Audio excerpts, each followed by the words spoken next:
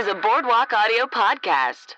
Hey everyone, welcome to the Improv Obsession podcast. I'm your host, Stephen Pearlstein, and today on the show, we've got Becky Drysdale. Becky is an improv institution. I mean, really, all by herself. She's incredible. And today on the show, we're covering a little bit of everything.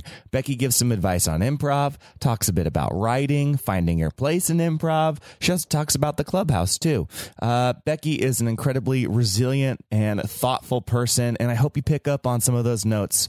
Anyway, I guess that's it. Let's just hop right into it. Here it is, Improv Obsession with Becky Drysdale.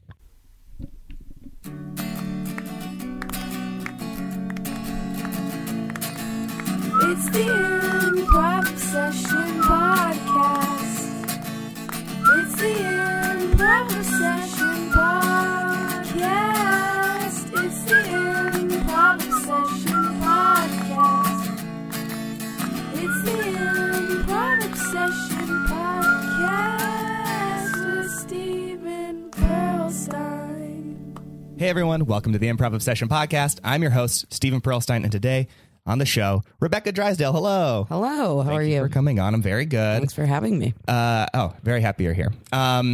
Okay, so listeners of the podcast may know Becky from, let's say, being one of the writers on Key and Peele, the benevolent landlord of the Clubhouse.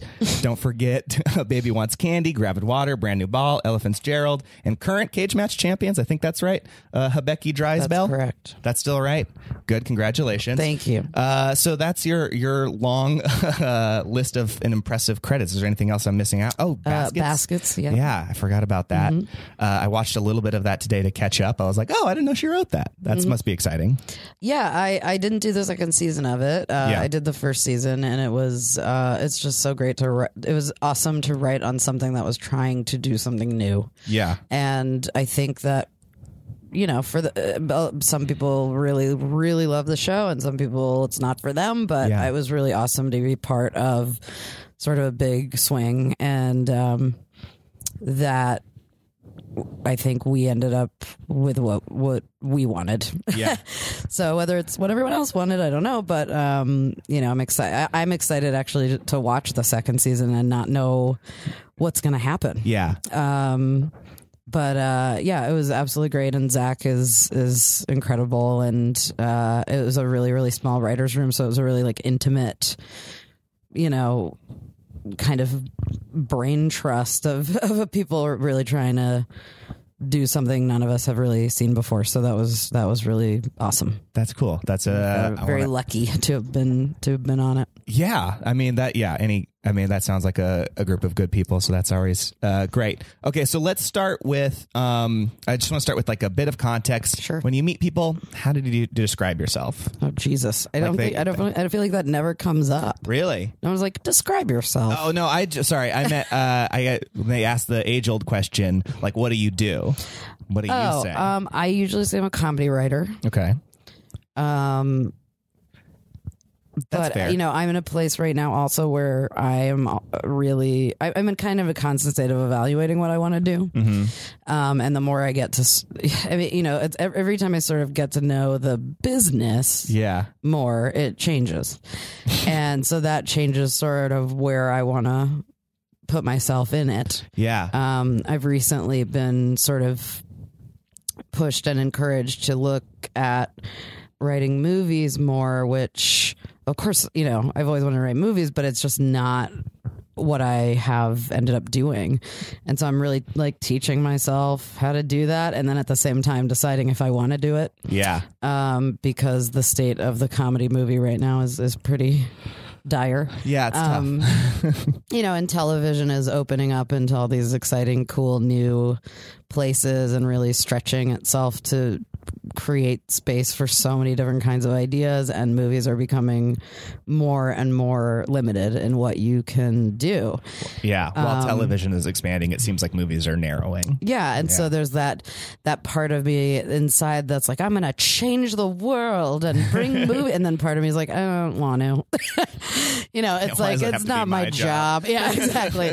And then part of me is like, maybe I'm smart enough to write that movie that makes everyone go, oh yeah. Yeah. like these movies can be good. I certainly do not have the skill at this point to write that movie, but I'm trying to fake it till I make it somewhat. And I've seen a lot of movies that I've certainly been like, well, I can't write anything worse than this. That's how I feel like that every time I see a bad movie. I'm like, I feel like I could at least do that. Give me the bad writing jobs. Well, and what's exciting too is I've had a couple meetings recently where people have been really asking me like, hey, you want to write, science fiction movies? You want to write fantasy movies? And I've been like, yes, and that's been awesome to like open my brain up to those things because I love those things so much as well. And I find that so many of the truly good movies that are happening right now are happening more in those genres and then in a comedy genre. So I'm also trying to kind of ask myself, like, hey, if I had some great, sci-fi movie or action movie or whatever, what that would be. And it's a fun little, it's like a little make-believe pretend time in my head. Yeah. That's interesting. So do you feel like, I'm just curious, do you feel like after doing a ton of sketch on Key and Peele, are you just a little bit like, I gotta get away from sketch, I want to do something long? It's not so much that as, I never, there are some people that are just born to write sketches. They're just sketch machines. And those people I admire so much, and I was lucky enough to work with a bunch of them and learn so much from them.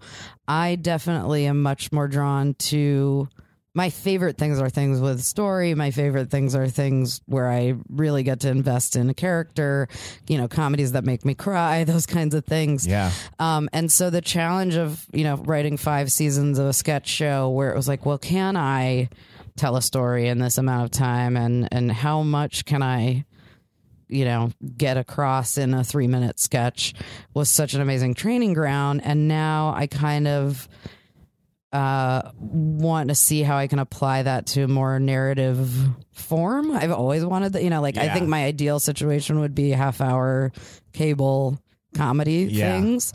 But it's in no way because I'm like, I don't want to write sketch anymore or poo-poo it in any way. No. I think I'm a good sketch writer. I don't think I'm the best sketch writer.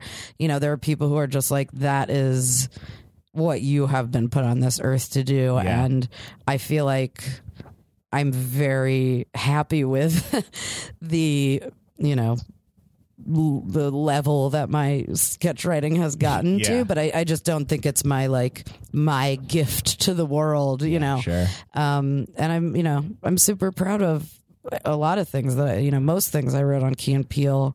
I just know that the things I respond to now as a grown-up person are things that have a little more to sort of sink your teeth into, I guess. And I don't, at this point, especially, I have way more experience writing sketches than writing the kinds of things that I ultimately want to write. So, it's such I'm starting my 10,000 hours on that. I don't know. I feel like that's such a valuable skill. Like, especially people, I feel like a lot of people who come from sketch, who get pretty good at it. I feel like movies and TV stuff that comes from them is real good. Like, it's just, I don't know. The hard part, I feel like a lot of times the hard part is like getting the jokes in. Story, there's always like, especially like if you're talking about like a staff writer position, story is already somebody else's job, but like you can all like, I don't know, they always need somebody who can be like funny and relentlessly funny. And I think a lot of movies and TV shows, like I think Tina Fey and 30 Rock, or like Keanu or Trainwreck, it's like, oh yeah, these are it's a good story built around all these like little tiny sketches, and I don't know, I think it works. I think you're gonna be great. That's what I'm saying. I mean, my feeling is I almost am, and writing on baskets I think was a really great training ground for this too. Was just, to me, I feel the opposite. I feel like jokes are easy. Yeah, you can always make put as many jokes per page as you want. That doesn't necessarily mean they're good jokes. Yeah. But, to me at this point, especially after writing 4,000 sketches, I don't worry about that part. I worry about the meat and potatoes and the what is this about and and the thing that's going to hold the whole thing together. If I don't know and this is the same, I think, for sketch too, and probably actually a weakness for me in writing sketches is if I don't know what it's about or what I'm trying to walk away with, I can't do it. And there's people, you know, who are just able to, write 8 sketches a day, and I'd be sitting there being like, yeah, but what's it about? And who do I care about? And like, it actually, I would get frustrated myself and just be like, just write a fucking thing. Am I allowed to swear? Crazy. Oh, great. I can't wait. So I learned a lot from that. I learned a lot from like, you know what? I'm just going to write a thing and I'll worry about the meat and potatoes later. Yeah. When it comes to longer forms, I guess, though, like half hours and now, features, which I'm, really pretending to know how to write right now. I think, I've learned so much from watching children's movies. And especially, the good Pixar movies. We can get into that list in a minute. They were all good to a certain point. But just having that sort of thematic statement that every single thing in the movie or the show or whatever responds to. And when it comes to editing and you're kind of looking at like, okay, I have all these jokes and something needs to go. And you being able to use that as a way of saying, okay, well, is this joke just a funny joke in the moment, or does this joke support the sort of balls of this idea? And I actually think the weakness of a lot of big comedies now is that you have all these kind of jokes that happen in the moment that aren't necessarily coming from the character or story or pushing us towards where the movie is trying to take us. So it's like, that was a really funny joke, but it almost took me out of the thing. There are moments in why movies, did this character say that at this time? I don't know. I get very upset about things, and you're just like, okay, cool, all the characters did their jokes. And then we kind of went back to the story, and it's like, oh, that's not how it's supposed to feel. Well, and I actually, in my sort of teaching myself how to do this, I've just been watching so much comedy, like so many comedy movies, revisiting stuff I haven't seen in a really long time, looking at sort of like tonally where comedies are right now, and then going back to something like Albert Brooks and Defending Your Life, and seeing where the differences are and why this worked and why this didn't work and so on. And I think that I've also been having all these conversations lately about like what was truly the last great comedy. Okay. And I don't have an answer to that, so that's a terrible setup. There's no answer to that question. But for example, I was watching Bridesmaids yesterday. Great. And it's so funny, and there's so many jokes, and there's jokes, but there's nothing in that movie that doesn't support a larger mission, where someone will say something out of character just because it's funny. Right.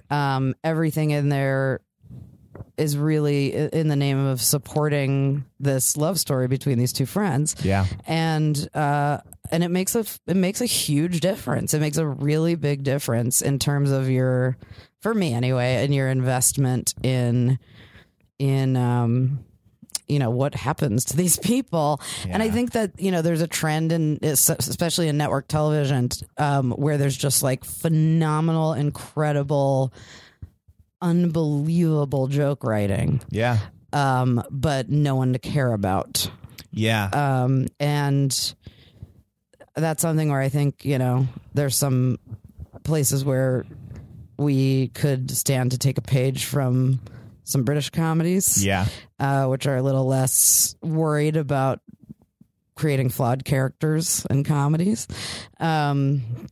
Wow, this got real nerdy real fast. I love it. This is what the podcast is. Okay, great. You're but it's also like I'm very much like I'm a student of this stuff. So I watch this stuff and I try and decide in my head what kind of writer I want to be and I am, and how I can make those two things closer together and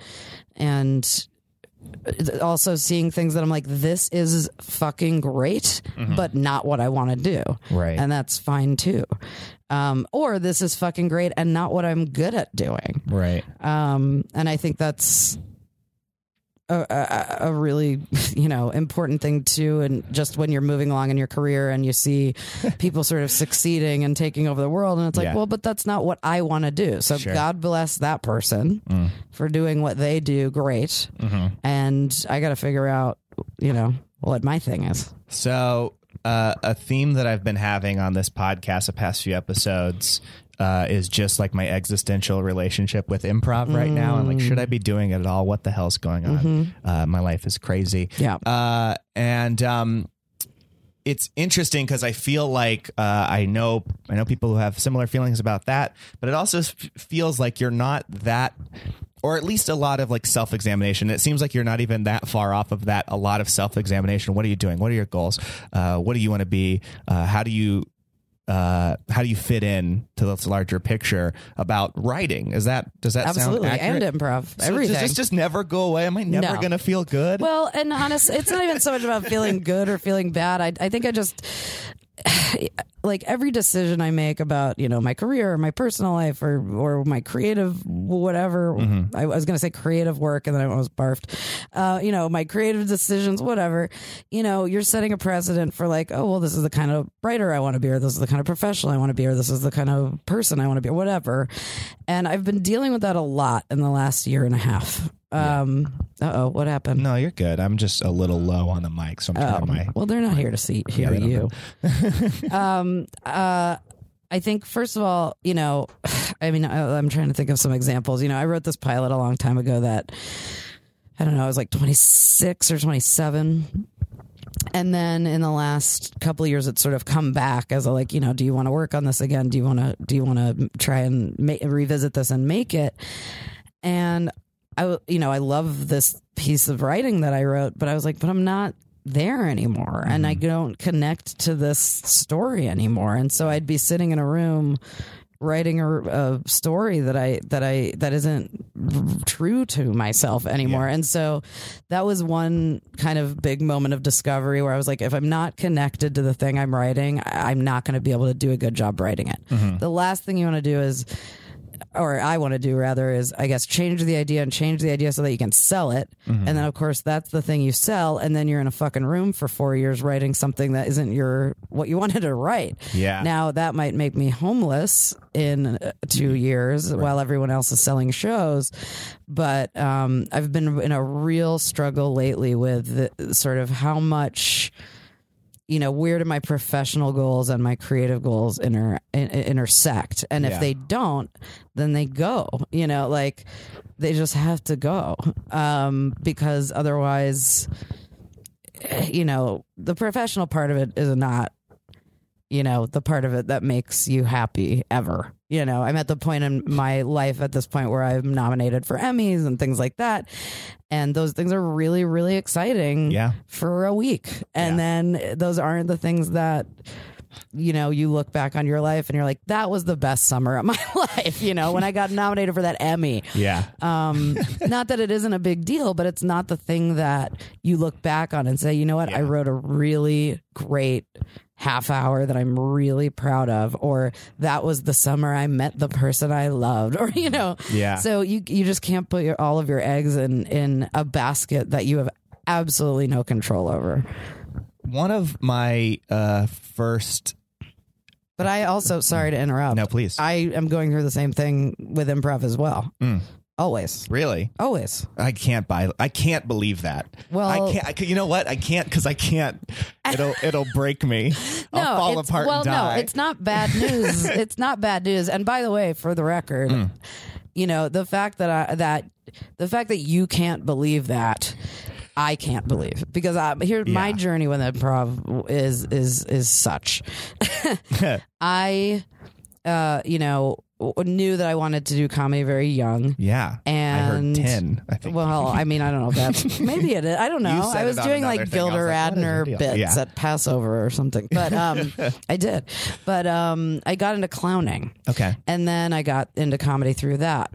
But I was already sort of doing very baby sketch comedy, improv stuff when I was like 14, 15, 13, I think. Yeah. And at my summer camp in Connecticut, Bucks Rock work camp. Everyone send your kids if you're loaded. And, it was not very, I started doing stand up and then very quickly discovered what Second City was. Mm-hmm. I was like, wait a minute, all these people came from the same place. I have to go to that place. Yeah. And so I It's went. just because of the reputation of the people or people you It was like, admired, or all of these people had you that make seen me it? want to do this thing all have this thing in common, and I got to go there. And so when I was 17, I think I took my first class there, and I interned in the training center, I think, for classes. Yeah. And I was just I was starstruck by the building, Yeah. And this was before UCB was a thing. So that was it. That was the thing. Yeah.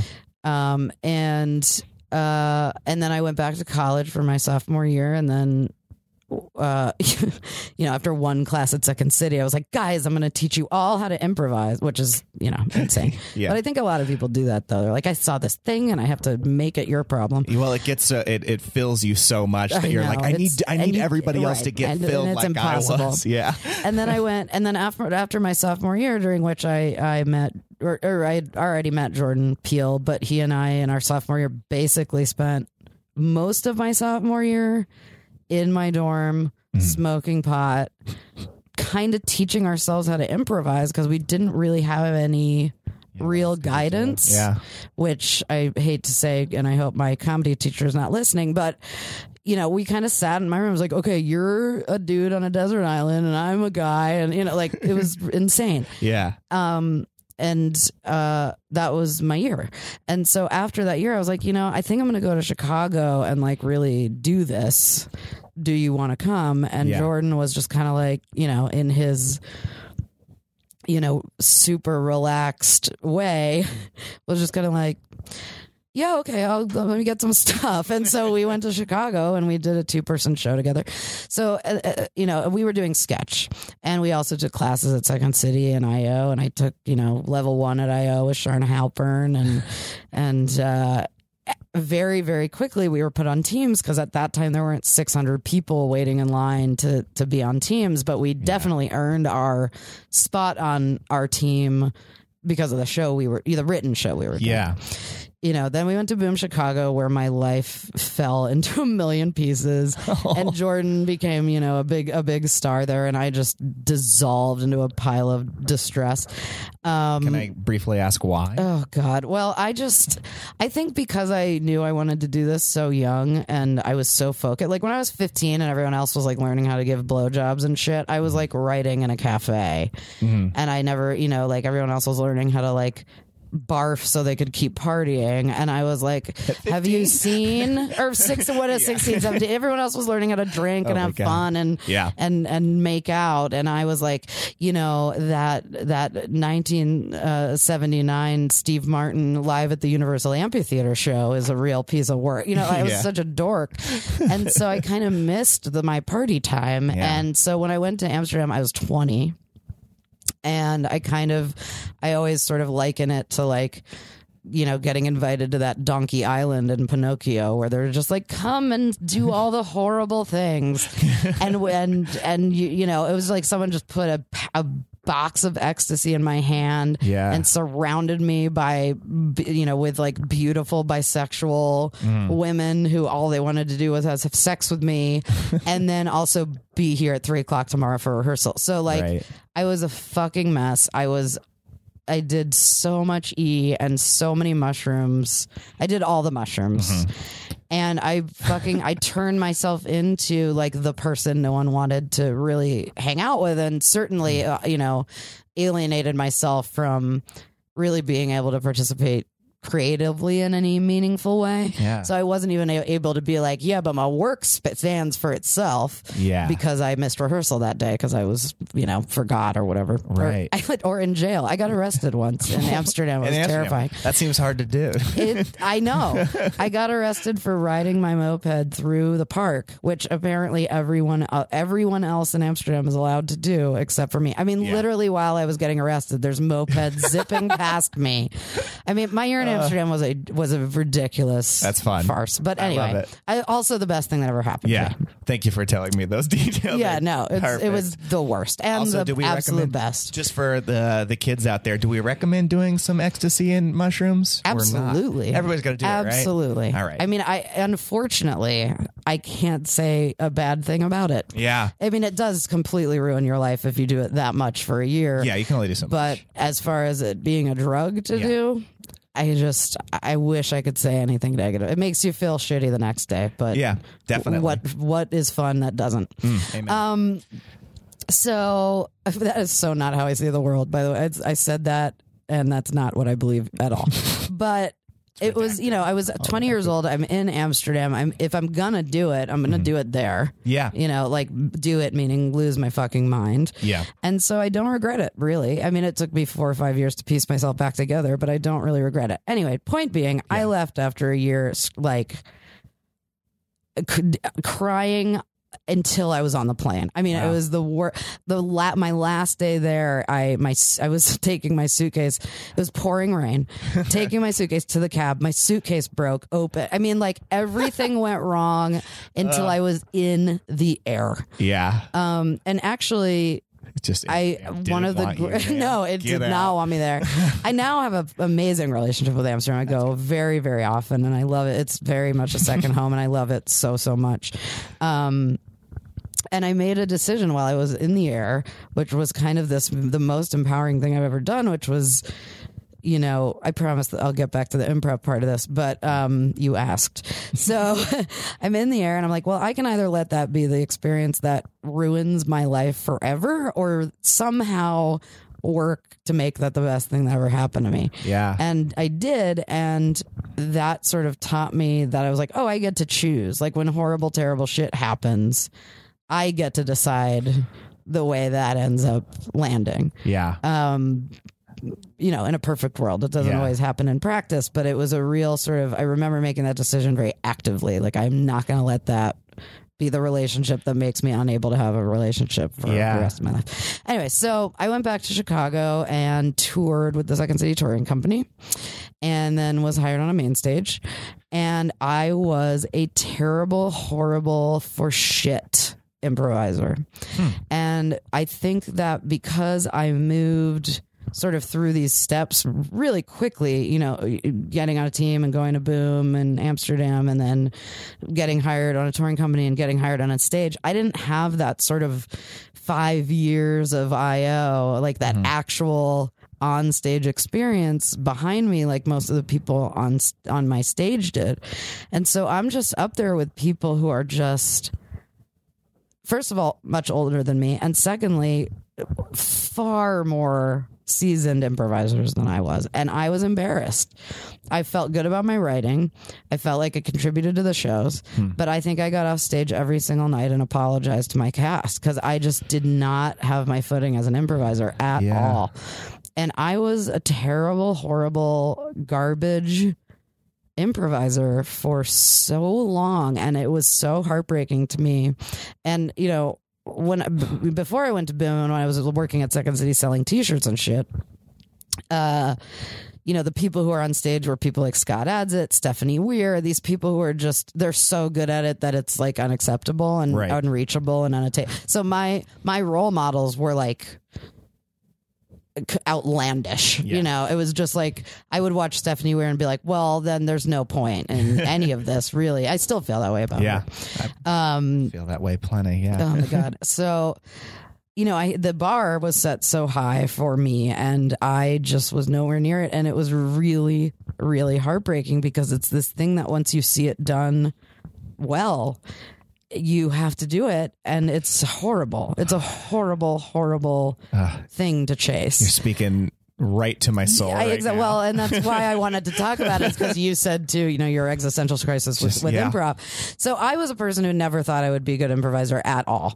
And when I moved to, I did the Aspen Comedy Festival and became like a really big deal for about 10 minutes. It was really exciting.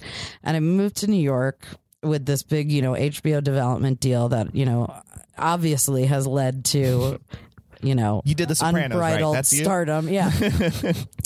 No, it went nowhere because that's what happens. But it gave me enough money to move to New York, which I always wanted to do. And I started improvising at UCB in New York with all these Chicago people like Christina Gaussis, who was my level 2 teacher, and Scott Adsit and Kay Cannon and Anthony King, and people who just I had absolutely no business being on stage with. And we did that show for 5 years. The original Let's Have a Ball was every Saturday for 5 years, sold out. It was amazing. That's great. And that's when I started gaining some confidence in my improv. With just these seasoned, Chicago, Laura Kraft and just people who are were simply in another league. Yeah. And so I always knew like, oh, I can shit the bed and these people will take care of me. And that's what ultimately allowed me to kind of let go a little bit and get better. However, I'm always sort of, I'm a person who I truly feel like I'm only as good as the person I'm improvising with. And that's sort of one thing, you have people like, and one of my goals as an improviser is like, I want to be able to improvise with a fucking watermelon and make the watermelon look like a genius. Right. Someone like Scott Adsit is someone who can just yank a person off the street, and he does that. He does that as a show, and makes it brilliant. I am not that strong an improviser, and I really wish I were. I also get really scared. I'll get up on stage with someone who I've never played before, or someone who I don't like get along with as a person, and I will just freeze and become an idiot. And so, I can win all the cage matches in the world with Heather. Yeah. But I get on stage with someone who either doesn't think I'm a good improviser, which I can smell a mile away. For all of you out there, I know that you think that. I get it. I can because I think also it's like people who I didn't come up with, or people who haven't seen me play a lot. And there's this assumption in the way that they play that I am not a strong improviser, and I can feel it. Interesting. Because you can feel when that trust is there and when it isn't. And what that does is make me a shitty improviser. So there are people that I'm like, I can't improvise with this person because I suck with them. And that's on me. So it's remarkable to me as a person who was so terrible as an improviser for so long that people think of me as an improviser who is where they want to be. Because I don't think I ever will be, and I hope I'm not. I mean, I, as a writer and an improviser, I think there's nothing more boring than being like, and I'm done. Yeah. So, I'm always kind of figuring out like, how to, I don't want to be the best because that's boring too. I always want to have someone that is, that I can look at and be like, but, I also think it's. I want to be second best. That's what I would love to be second best. Second best. That's comfortable the greatest. spot. That's the best spot. Yeah. I've always said like I would rather I want to be Frank Oz so that I get to work with Jim Henson all day. Yeah. Then you're the best, but you're not quite the best. Yeah. And you can continue to learn from the best. Less pressure. Less. But I mean, I'm sure like I don't know who listens to this podcast, but I've done shows that are some of the best improv I've seen, and then I've done shows that are garbage this year. There's certain rooms I'm like, I can't improvise in here. This is sucking the funny out of me. And then, and Heather and I actually had never played before we got on stage to do Cage Match. And luckily we sort of like, oh, okay, you and I kind of shared this way of playing and moving around. But, yeah, I'm nowhere. I'm never the improviser that I want to be. I hope that's good news I hope that's good news and not bad news. I don't think it is. I mean, I don't think it's bad news. I feel like I'm being arrogant somehow. Yeah, I get that. The little bit of humility that you have with it makes it go like, what she just, oh, great. She's so good that she doesn't even care that she's that good. I mean, no, well, I had the privilege of, like everyone who thinks I'm that good missed the fucking 15 years where I was a garbage mess. So, that's something also as a teacher that I think is really important, is for your students to know that, like, it just takes forever, and that you should hopefully never be at the point where you're like, okay, now I'm done, and now I'm at the point where I want to be. That's the worst. That nobody should ever get there.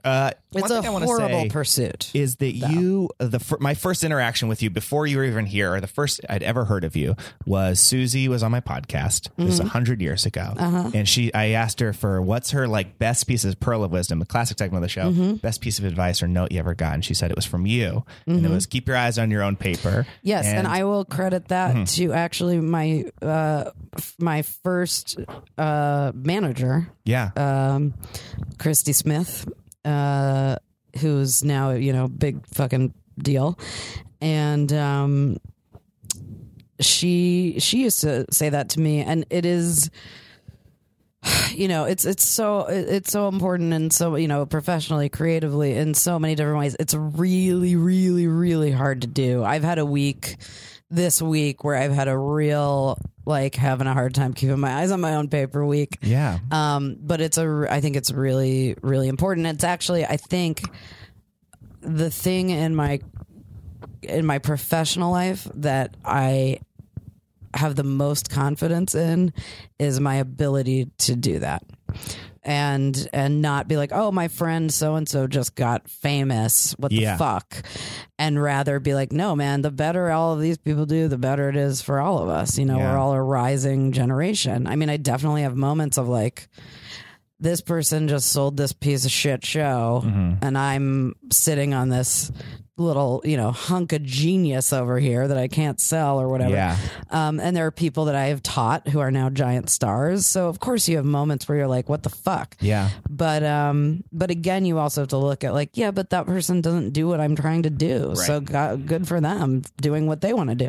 It's really hard. I'm impressed really by that hard. Because and you know what? Like if I'm going to make a narrative of your life, which I'm going to attempt to do here. Please do that. I feel like you have like this weird, to me, almost impossible, like resilience and confidence and just like doing stuff. Like you said, you have a weird year in Amsterdam, and you're like, well, is that going to be like how I feel? Is that going to like ruin it for me? Or like, you learn some improv, and you're like, I'm going to go do it more. I'm going to go on my own and like do it. Like that is remarkable. Or even when you were talking about like movies and stuff, you're like, where do I fit into it? And like, oh, I don't want to do this type of thing. I don't want to do that type of thing. And man, like I feel like it's so easy for me to fly off the handle and just go like, oh fuck, why didn't I get this thing? And then go like, well, wait. Like my example recent was like UCB does the mod teams, the sketch teams. I didn't even try to get on. That's not even a major focus of mine.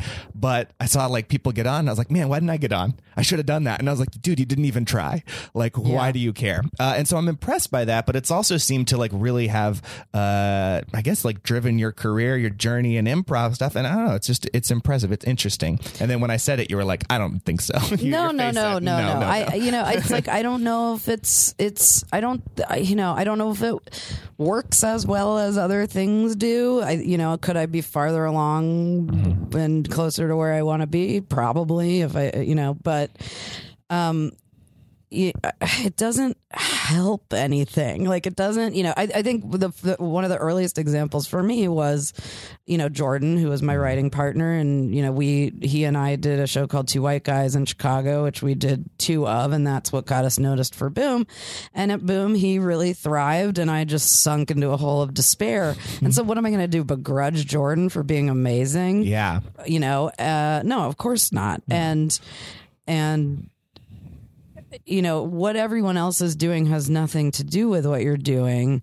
Again, I have moments, especially, I'm thinking about the past week of my actual life and being like, you have not been putting this into practice, ma'am. Well, but it just doesn't, all it does is create like poison in yourself and bile.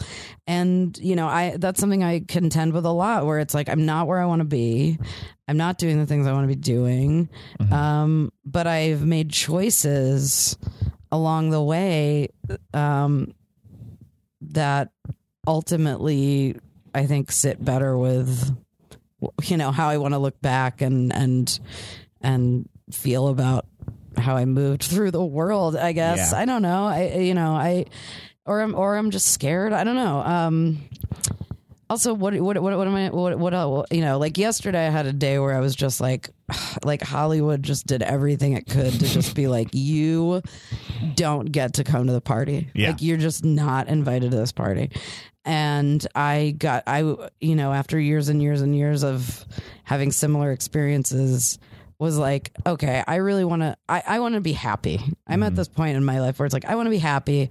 I kind of honestly at this point do not care what it looks like. Like, if renting out scooters in Jamaica to tourists is going to make me happy, then I'll be there. That's cool. I mean, not necessarily, you know, not that, of course, but I'm like, going to Jamaica and I'm going to see you there. I'll just do whatever at this point makes me happy. That being said, I do want to make comedy, and I do want to write, and I do have something to say, and I do want to say it. And, what else am I going to fucking do at this point? You know, like yesterday I was like, I'm, you know, fuck this. I hate that, you know, and my wife was like, you know, you can't, because you're so smart and you're always right. And, you know, your thumb is always on the all this stuff. And I'm like, yeah, well, that's my problem. A, and B, it doesn't seem to be helping.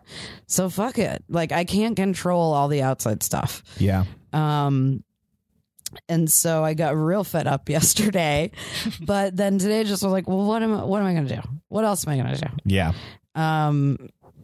You know, and I definitely 100%, you know, I have friends and know, you know, plenty of stories about people who on both, you know, I have friends who are like full on, you know, lawyers who are like, I don't want to do this, and got into comedy. And I know people who are phenomenal comedians who are like, you know what, this doesn't make me happy. I'm going to go, you know, train horses or whatever the fuck.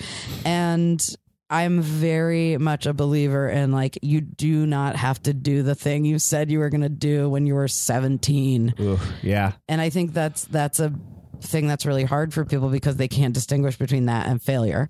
You know, making a choice, a choice for your own happiness versus I failed at this other plan. Yeah.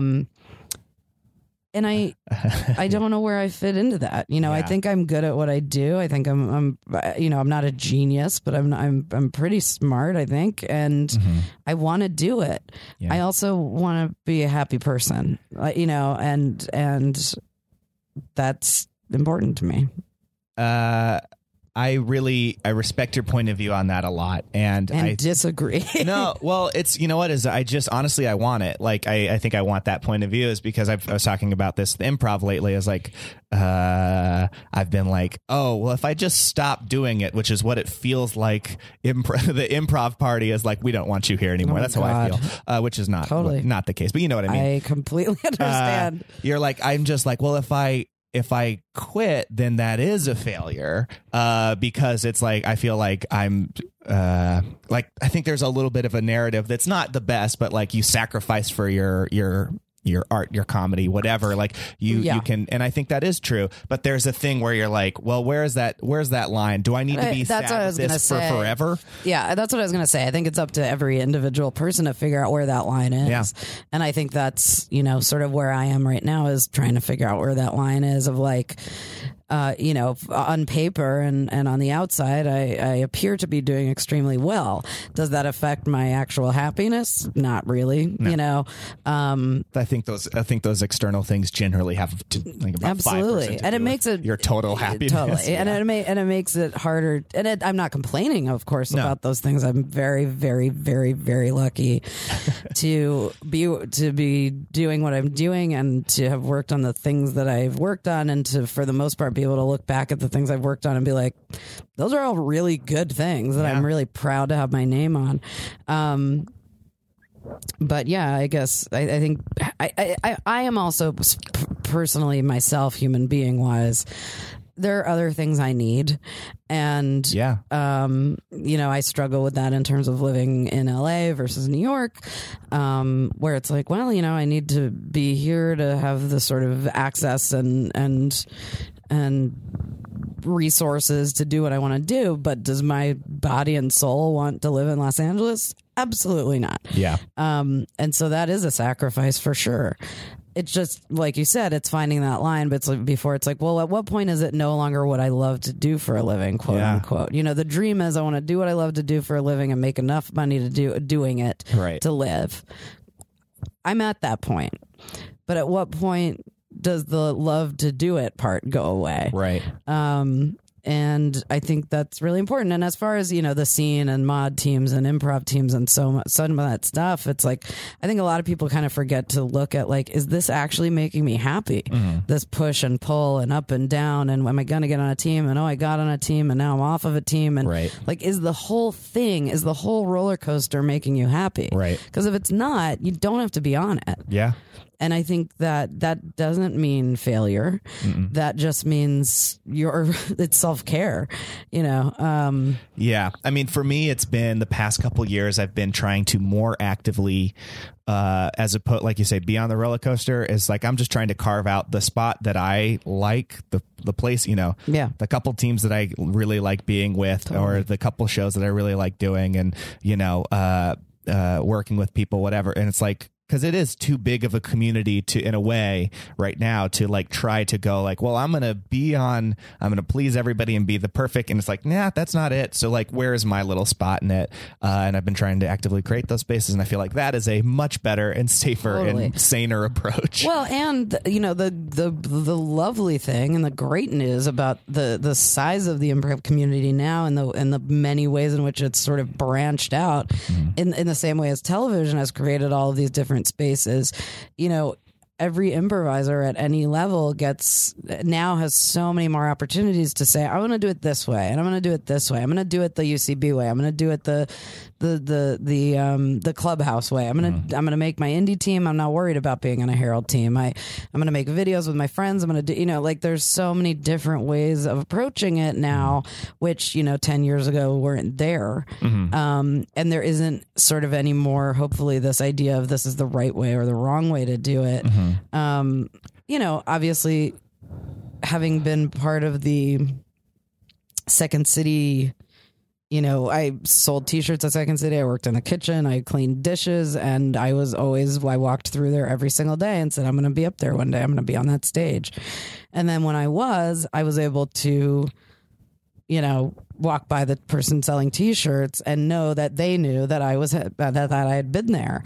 And that is a really, really great piece of like something I'm really, really proud of and really treasure in my career is that I did suck at improv for a long time. I did sell T-shirts so that those people can be like, hey, this person sold T-shirts. Maybe I can be up there one day. Okay. I have a question for you then and I want to just say, but prefacing this before this, I have all the respect in the world for you, and I do think you're great and everything you've done. This is the one that's going to come, and this is going to cut across it, though, is how do you feel... I can't wait now. How do you feel about like the democratization of improv, is what I'm going to call it, that comes with the Clubhouse? Like, personally, and I feel like a lot of people... I'll just keep it on me. I feel like personally... Yeah, that's me. I feel like personally, people have plenty of space and, in a way, don't need to get better or don't need to get good at improv in a way.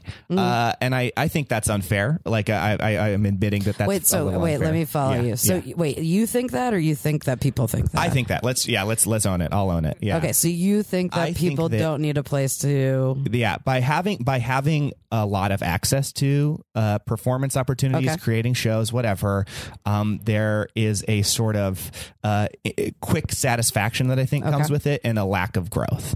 Interesting. And I feel like I see shows that I'm like, ooh, how do you hang here? How do you stay in this position? It's like, well, I'm comfortable here. I'm not getting challenged. I don't need to get better. I feel like that's a symptom. And Yeah, I don't know. What do you think of that? Does that sound totally bullshit? Or No, not at all. I think it's a great question. I mean, well, first of all, let me, give you a little bit of the history of the clubhouse. So, yeah, which has been just also, again, I love the clubhouse. I think it's great. It's really been helpful in a lot of ways, but I think this is a side effect in my opinion. Sure. Yeah. Okay.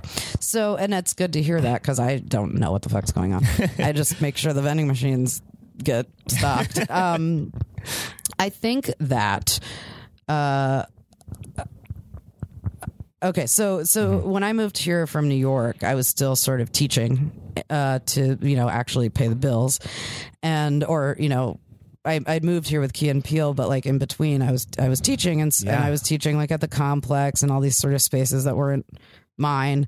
And in New York, I had my own space, and so I was like, I'm going to rent a place like a monthly. I'm going to lease a place that is my own where I can teach. And I found the space where the first clubhouse was, which was this shithole in an alley. Yeah. But my intention at that time was just to have a place to teach. It wasn't like I'm going to start a theater. Right. And so I built that space out to teach, and I was like, maybe I can supplement the rent by letting people rent it out for rehearsals, and I'll throw a couple lights upstairs, and if people want to do shows, they can do shows. Yeah. So within a week, I had shows from 7 to 1 a.m. 7 nights a week. Yeah, that's incredible. So I was like, okay, well, I guess there was a need for that, and now of course I don't get to teach here because now there's shows. Now booked. So back to the complex. So it was an accident, really, that really came about from just obviously people, basically taking all these shows that already existed in these indie spaces and consolidating them into one place. Right. And so then I kind of was forced to figure out, like, what's my fucking philosophy? What's the clubhouse? What is it? Mm-hmm. And I guess having spent many years in New York teaching and watching the sort of rise of the level of competition to get on Herald teams, to get on improv teams, to get, even the competition between, the Magnet and the Pit and UCB and all that stuff in New York. And the, having students who just sit there and you can tell how just like torn apart they are by however many years of notes they've gotten and how many shows they've done where they feel terrible and whatever, and it kind of very organically became a place where I was like, this is going to be a space where you can't get on a team, there's no house form. Mm-hmm. There's no, I can't say you've graduated from whatever level. There's no house curriculum. The way I always taught was, I taught on my own and let word of mouth do the job and hope that I was a good enough teacher that filled my classes. And so it was also like open to other teachers who wanted to teach their thing, but it was never like under the banner of the clubhouse. Like, isn't the clubhouse approach? Because I think that there are so many places to go for that. Every other school has, because they've had to sort of like, plant their, flag in the ground and say, this is what we do, and this is our form, and this is our approach, and this is our curriculum, and this is our mission, and blah, blah, blah. It kind of, for me, ended up being a place where it was like, where people didn't need to think about those things, getting on a team, getting kicked off of a team, and in no way, from my end, in no way, in a way that was like, because it's better that way, but just in a way that is like, here's a place where you just don't have to worry about that, and you can play, and you can suck, and you can get your 10,000 hours. I always sort of talk about how people, I'll have students who are like, I've been doing improv for like a year and a half and I fucking suck and I don't know what's going on. And my answer is always like, well, it could be because you've been doing improv for a year and a half and not 15 years. Yeah. Talk to me in a decade. Yeah. Like, and there's this idea in improv that, like when you learn how to play a violin or a piano, that you're going to start when you're 2 years old, and you're going to practice every fucking day, and then you might get good. Mm-hmm. But with improv, people expect to be great overnight by sort of checking off these boxes of like, well, I said who, what, when, where, and why, and I didn't ask questions. Why wasn't my scene amazing? Or I studied with Miles and I studied at UCB. Yeah, so I and now should have be everything, that right? good at this I point. did the 6 classes. Right. I did all 6. Why am I not brilliant? I even repeated one. Totally. I feel like I am ready. And so I think it was just to provide another space outside of that. And, you know, the downside is I can't give you the thrill of I got on a team or we graduated to be a weekend team. I can't give you that. But I can also save you from you didn't get on a team and you got kicked off a team. The other part of it that, you know, is important to me actually is that these shows that are happening at the Clubhouse are not failing or succeeding because I decide they're good or not. Right. If your show sucks, nobody's going to come to it. So if nobody's coming to your show, that becomes your job to say, hey, what are we doing wrong? Or what can we do better? Or how can we make our show better? And for the people who are producing shows, that's actually a way of having them learn through experience how to produce their shows. Yeah. And so failure becomes its own consequence and success becomes its own reward, as opposed to these external, well, you only had 20 people at your show, so I'm cutting it. Mm-hmm. You know, the idea is you only had 6 people at your show. Think about what you can do to get 50 people at your show without me looking over everyone's shoulder. Right. Because I don't want to do that. I don't want to be the artistic director of a theater. I have my own shit that I want to do. Yeah. I have to figure out, like I said, what I want to be when I grow up. Gotta get back to New York. Yeah. Yeah. But also, you know, the first place I ever taught was at this camp that I went to, the summer camp. And I went there when I was 13. And then I was a CIT when I was 14 and 15. And then I was a counselor. And then I went back 8 years later and I taught. And I think that spirit is very much what rules the Clubhouse, really. Is just like, you know, the downside is you gotta fucking clean up after yourself and run your own lights and know how to work the, you know, sound. And it's so, you know, it's like a kibbutz. It's like so community run. Yeah. The good news is nobody's going to tell you your show sucked. Nobody's going to give you notes. Nobody's going to say, you know, your attendance isn't high enough. Mm-hmm. So I understand what you're saying and I don't disagree. But I think that I think that, you know, I have some people, there are people I know in New York who are just not great improvisers, but they fucking love it. Yeah. And who am I to tell them that they're not allowed to improvise unless they're good? Yeah. You know, like that's reasonable. I admire the people I know who are like, I know I'm never going to be this great improviser, but that doesn't mean I don't love doing it. Yeah. And I think, you know, the people who are going to be great improvisers are going to be great improvisers. They're going to study at UCB. They're going to study at IO. They're going to study wherever they study. They're going to do 100 shows at the Clubhouse. They're going to get great. Right. And I super agree. I guess it's giving people just another place to play and another place to grow. You know, and I think, you know, hopefully it does create growth in addition to, you know, the people who are like, oh, well, I can just kind of stay at this level and never, you know, get past that. Because if that is what makes those people happy, I'm not going to tell them, oh, it can only make you happy if you're really good at it. That's, you know, I think that's a great answer. I think you're really right. Like first off, like a ton of shows and people I can think of have really stepped up as showrunners and made that like really great shows. Like I think of Manifesto, I think of Catsby. Those are incredible shows that are really well produced, really well thought out. And I think kind of the challenge of being of a lot of shows coming or whatever is they've really risen to that. And also, like you're saying, like I think you're right. Like why does it? Yeah. Why does it matter if people are that good or bad or whatever? Like they should be allowed to do it. I'm not saying they should take it away. But I think part of that, I think part of the some of that anxiety that I personally feel, and it'll be me. I personally feel it's like, oh, this is a business town, and it's like, well, what are you doing, man? Like, you're just goofing around. You're trying to do comedies, but you're not really trying. And I think that's an unfair thing, and it is. I mean, at the end of the day, I think feel we that both way agree. about things that are on television and movies that are made. Yeah. I mean, I feel that way about, there are TV shows that I'm like, this is the show you wanted to make? Yeah. Or people that I know are geniuses. Yeah. That I'm like, this is the movie you chose to do? Yeah. So I don't feel like that is limited to, the pre quote unquote success landscape. I think that's fair. Yeah. I think also because there's 70 plus however many shows there are at the Clubhouse now. I didn't do it. It was an accident. That's incredible. I love it. People really are, I know because I get the show requests. Yeah. And part of that questionnaire is what makes your show different.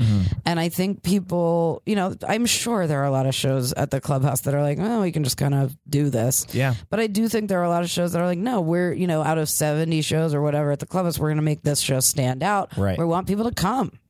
And we just want the people who are in the show to see the show. Yeah. And I think that I've certainly been at shows at the Clubhouse where I'm like, Jesus Christ, this place is packed. Yeah. And part of it, I guess too, for me is that there is a place where people can kind of choose their own adventure. Yeah. Like, we just want to do this little show, versus like, we want to make this a fucking thing. Right. And I think we have both of those. We have, Absolutely. we have all across the board over there. I guess a lot of it came from just seeing the pain of, so hundreds of students that I've taught that are just like, I want a place to be able to just fail and grow and not feel like I'm auditioning every day. I think at UCB it probably would have exploded somehow. Like it was the number of people going through that school and continuing to be around. That was something like that. What the Clubhouse is and what it's become, I think would have to be born anyway. But I think luckily, like kind of under a little bit of, your let's say laissez-faire guidance, like you're not going like, oh, it's a bad show, it's a good show, or whatever. I think that's actually probably been a better thing for the community because it's like, oh, well, we're trying to do this in Becky's house where people care about it, and yeah. I mean, it's interesting because I don't know if what you said is how the Clubhouse is thought of, that it is in some way lowering the bar, or or sort of this feeling of like, oh, you can just kind of get away with doing bullshit there. No, I don't know because I'm not in the community in that way. I think a thought that I think is in the community and that I personally have had sometimes is too many shows and Agreed. People don't care. And I've personally felt that sometimes too. If it just, like, say, showing up to a show and be like, I mean, why the fuck would I give a shit at this show? I and completely agree. And one of the timing, a kind of shitty thing about the timing issue is that when the original Clubhouse, we were going to renew our lease. I was told we couldn't. I was told that the owners of the building were going to use it as office space or something. So I was like, well, now I have 35 shows that I can't just make homeless. Yeah. So I have to find another place for this. And the only way to afford a space was to create two spaces. Yeah. And so I knew I was oversaturating, but also the UCB Sunset, which had sat dormant for 2 years or however long, suddenly opened. Yep. So literally in the same week, I know, literally in the same week, 4 new improv stages opened. And, that was certainly not, the intent. We were supposed to open a lot earlier, but when you're trying to build handicap accessible bathrooms, it just takes fucking forever. I mean, it's unbelievable that process was so insane. But of course it wasn't like let's open 25 theaters. I also didn't know UCB Sunset was going to have 2 theaters.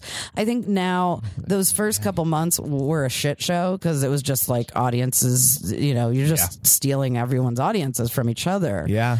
But I think now it's sort of calming down a little bit. It was never, of course, my intention to, create a space that would fuck anyone else's show. I also, coming from New York, so many of the theaters were created out of feuds. Yeah. And there's a lot of animosity between those places, which I think, for the students, it doesn't matter. They're like, fuck it, I'm just going to take classes everywhere and get good. You guys can all argue behind the scenes. That doesn't affect me at all. Or at least a smart student does that. So, I have zero interest in being any part of that, for the clubhouse to be like, well, we're not this, and we're not, we're this sort of anti-UCB, or we're the anti-IO. I have absolutely no interest in any of those things. We were very democratic about it very early on, I think, about what the clubhouse was. Well, part of just it, I'm not trying to beat or become UCB or IO or anything. This is a space. And also, I think that's really great. Part of it was for me was, that is not what I want to do for a living. Right. I do not want to be a theater manager for a living. Right. I want to be a writer. I want to be an actor. I want to do the things I want to do. So I had to make a lot of rules for myself personally when the clubhouse turned into what the clubhouse turned into. I had to make rules for myself. I'm like, I am not going to spend time on this that I need to be spending on my own work. I'm not going to spend money of my own on this. So it has to be able to run and pay for itself. Right. So there were a lot of rules for me in terms of, the amount of space I was going to let it take up in my own life. And what the beauty of it, because it's community run, is that that's part of the function of it, is that it's everybody's space, and they're in charge. I admire that, and I feel like I have instantly come to respect the whole situation way more, and I think other people will too.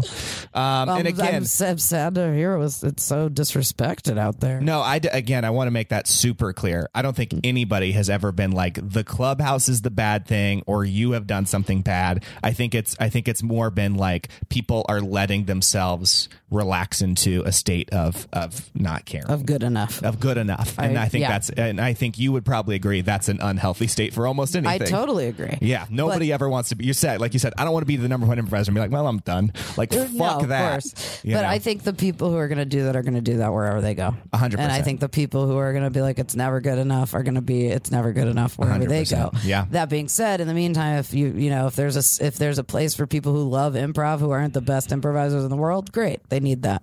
Can I pitch you a show called Not the Best? I can't. The reason I'm in Cage Match is because I can't get a show at UCB. Yeah. Grandma improvising for brand new ball. Because you guys were doing it for a while. What happened was also just such a loved show too. Thank you. What happened was, that's a show that ran in New York for 5 years straight, sold out every weekend.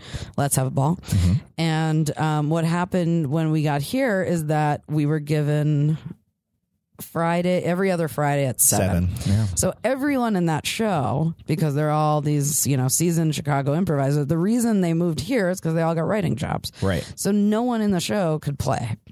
So it was impossible for us to kind of like build the show and be like, this is the cast, come to the show. Yeah. What happened was we started subbing people in. Great people like Betsy Sidaro, people like Mary Holland, people like Drew Tarver.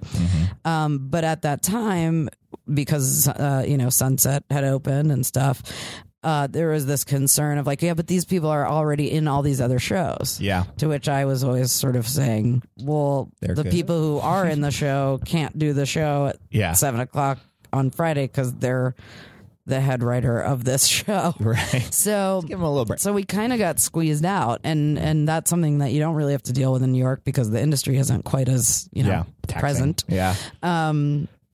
And now, actually, on top of your, saying, in terms of quality of shows at the clubhouse, Brand New Ball is moving to the clubhouse. Really? So hopefully that will be sort of a flagship show there. We have Britannic and shows that have their own sort of, their little following audience. Yeah. So my hope is to make Brand New Ball sort of a go-to thing at the clubhouse. That's very cool.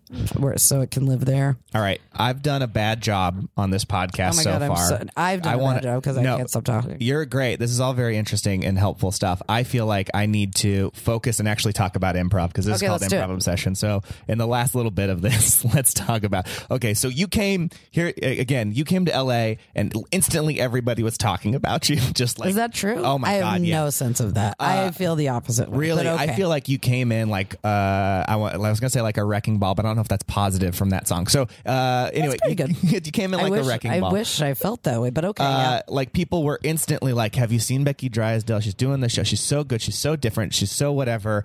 And then you started teaching, and same thing. It's like, "Oh my God, she's better, best teacher." You had some cronies out there, and I never got to take one of those classes. So I never got to see what the hype is about. Anyway, I want to know, and when the first couple times I saw you too, I was like, "Oh yeah, she's different. How is she different? She's really good. How is she really good? What is she doing that's different?" And so I want to know from your perspective, or I guess maybe an easier question is like not instead of what makes you good, from your perspective, what differentiates you now-ish or to the time when you moved to LA from being the garbage improviser that you say you were, or now? Like what is it now? What's your approach? What's the thing that makes a difference? First of all, it's so interesting to hear that because, from my point of view, it's like everyone moves to LA and are instantly put on these improv teams and everyone gets tons of stage time at UCB, and I came here and I didn't get to play ever. Like that's how I feel. That's interesting. And then like slowly got kind of less and less time at UCB, and now I'm like, well, fine, I'll do cage match and win my stage time. Like I don't want Heather to get mad at me, but I don't want to be in cage match. I would like to do a show at the theater, which was my home for 5 years in New York City. And Miles felt too. They're like, why can't we do a show? I know. Well, we're working on it, but like cage match isn't. We broke it. Yes, you did. And by the way, not in a way that we were like, yeah, we got that. Like we have teams that come up and we're terrified of all the time. And we're like, well, this is our last night. It was fun. Yeah. So we've just been very lucky. But what made that change? I think that, everyone knows that sort of, roller coaster of like, I was really good for a while and then I got in my head and then I really sucked for a while and then I was like, I quit and then I just didn't do it for 2 years and then I came back and, like everyone does that. And at a certain point, and everyone's journey is a little bit different, but I think it's all made up of the same elements. Of some just like getting fed up and then getting really confident and then saying, fuck it. And then being like, forget it. And all of those things.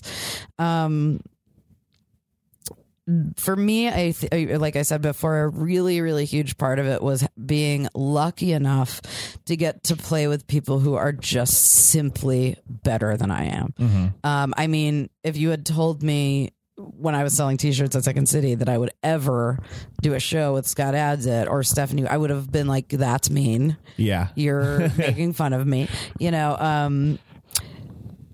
I think that part of it, and this is something I say in classes a lot too, is I never got past level 3 anywhere. Not because I didn't pass them, but because I went to Boom or whatever. And so I never had this sort of like locked in sense of like, this is how you do this. And like, this is the technique. And this is, I think that people struggle a lot with, like the thing that makes me funny and the thing that makes me, the way I observe the world is not making it on stage with me. Like I'm killing it at the bar and then I get on stage and I'm like an idiot. And I don't know why what makes me funny is not coming on stage with me when I improvise. Yeah. And I think that gap just takes a really long time. I mean, I've seen people just be like out of level 1, amazing. And I'm just like, fuck you. Yeah, fuck that. But for me, it certainly took a really, really long time and I'm still trying to do it. And I struggle a lot with, like, why am I really great with this person? And then this person steps on the stage and I'm an idiot. Yeah. You mentioned I don't know. I think it's so different for every person. I think time is a big part of it. I think, I am also from a different generation. I didn't come up in this time of like, I have to get on a Herald team as my entire self-worth is based on whether I get on this Herald team or not. Yeah. You know, I didn't have I feel that. so worthy if I could just get on a Herald team. I know, well, and when I was doing it, I mean, Second City, you know, was the thing. People came from all over the world to get on a Second City stage. Yeah. But the difference between that and this is that that's also a job. Right. So it made sense to be like, oh my God, I have this dream of doing what I love my to work do. and the thing I love. And it's actually a job. Fun. Yeah. And I get insurance. Yeah. So, you know, cut to however many years later, there's 600 people standing in line to audition for a Herald team where you get to play for a half an hour twice a month in New York. And it's like, it's not even a job. Yeah. It's just for that, you know, thing of being part of this beautiful, you know, cycle. Right. And it is. I would never say anything negative about it. You know, getting on a stage and being a part of that institution was amazing, and it's something I'm so proud of. So I would never poo it for someone who's like, fuck, I want to get on that team. I get it. Yeah. I think part of, you know, I guess if the question is how did I get better, Try that. Yeah. time. Yeah. A lot of different phases of I suck and I'm great and I play great with this person. And a lot of it has to do with finding the right people to play with who are like, yeah, this person and my brain and this person's brain are dancing together. Right. And my person and this person, my brain and this person's brain don't. And that's fine. You know, like, just because that person's great doesn't mean we're great together. And that's okay. You know, it's like a relationship. It's like, I love this person. That doesn't mean we should be together. Yeah. Sorry. Let's not get into that. I can't. I zagged it. I don't know. I think, you know, it's finding the balance between like, yes, I want to get on a team. Yes, I want to do these things, but also I'm cultivating my own skill and my own the things I want to do creatively. And, you know, I there's so many people I admire who are, you know, on paper, nowhere near where I'm at. And I'm like, God, I wish I was that person. Yeah. They wake up every day and they write something. They wake up every day and they shoot something. They, you know, they're on this improv team and, you know, they're doing 10 shows a week, you know, and they would look at me and be like, but you're doing it. I'm like, no, you're doing it. Yeah. So yeah, I think it's just a lot of it depends on everyone's different idea of what there means. Okay. One thing I think that about this is like let's compare it to a relationship for just a moment, or improv. You didn't want to do that. I know. I can't. Okay. I've spoken to dude friends about this, and I feel like it's not an uncommon I'm sure everybody knows this trope of a guy who just goes like, well, why can't I just get a girlfriend, and they're just in the worst space in the world. And I really believe I'm like, oh, until you decide that you love yourself enough to be and not try to do the things for the girls, but do the things for you, you will be loved. Like, and I think that's just this place that it takes a long time to figure that out. Totally. And I feel like the same thing in a weird way about doing this improv thing, or like trying to get it, is like, oh, as long as you're sitting there going like, you're my idol, like I love you so much, please let me worship at the altar, please, you see me, like, you know, the longer you're doing that, the less attractive I think you are and the less good you are. And I think that clarity, or having a little bit of clarity and doing stuff for you, which is a thing that I really think you're always seem to be doing, is doing stuff for you. And like the best way is like actually helps you grow and be better and good. It's interesting because I think, you know, like there are people that I've really looked up to in the past, and I've made it very clear to that I'm not subtle about things like that, or have not been in the past, who then I have ended up playing with, like someone like Scott, you know, or Christina Gaussis and so on. I know I'm like talking about these Chicago people that are like, who is this old lady Everybody talking about? Knows who they are. Okay, good. I never know. I know who they are. I don't know how long people's memories are. But anyway, yeah. So, you know, someone like Christina or someone like Scott, I got to the point where I was playing with all the time, and I am able to be like, I can play with you and also at the same time admire, respect, and idolize you. Or I'm able to put that aside and be on stage with you and not be a turd.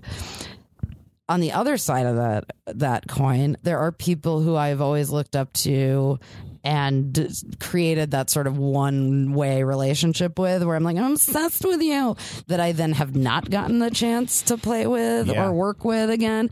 And so there are certain people out there that my relationship with is still, I'm the t-shirt girl and you're on stage. And it's so weird, because I'll see those people like at the Emmys or something, and I'll immediately be 19 again. Yeah. And be like, oh my God, that's so and so. Because my growth, we didn't witness each other's growth, so the relationship was just totally one-sided on my end. Yeah. And I immediately am just like, I shrink so quickly when there are certain people that I'm like, well, you don't know that I now actually do this. And I still feel from those people like, they're like, why is she here? Yeah. How did she get into the Emmys? Is she selling t-shirts at the Emmys? And there's this tiny part. Yeah, exactly. There's this tiny part of me that wants to be like, no, I'm a writer and I did it and I'm here. And then there's a part of me that really treasures those relationships. And I'm very, very, very big on keeping my heroes in place, whether I end up working with them or we end up being peers or not. Always sort of just having one eye on. I never want to not look up to you in that way. I never want to not think of you in that way. And you know what you're saying, and it's a choice. It's a choice. You have a spot in between. I think you've nailed this. Is like we can both agree that going "ooh please" is like kind of a terrible position, right. But also on the other side of it, and I'm sure you've heard this too, is like, man, fuck this UCB bullshit. Fuck that. That's the worst. And fuck this player or person or thing. Yeah. And I'm sure there are plenty of people who feel that way about me. I mean, I got a lot of letters before you came.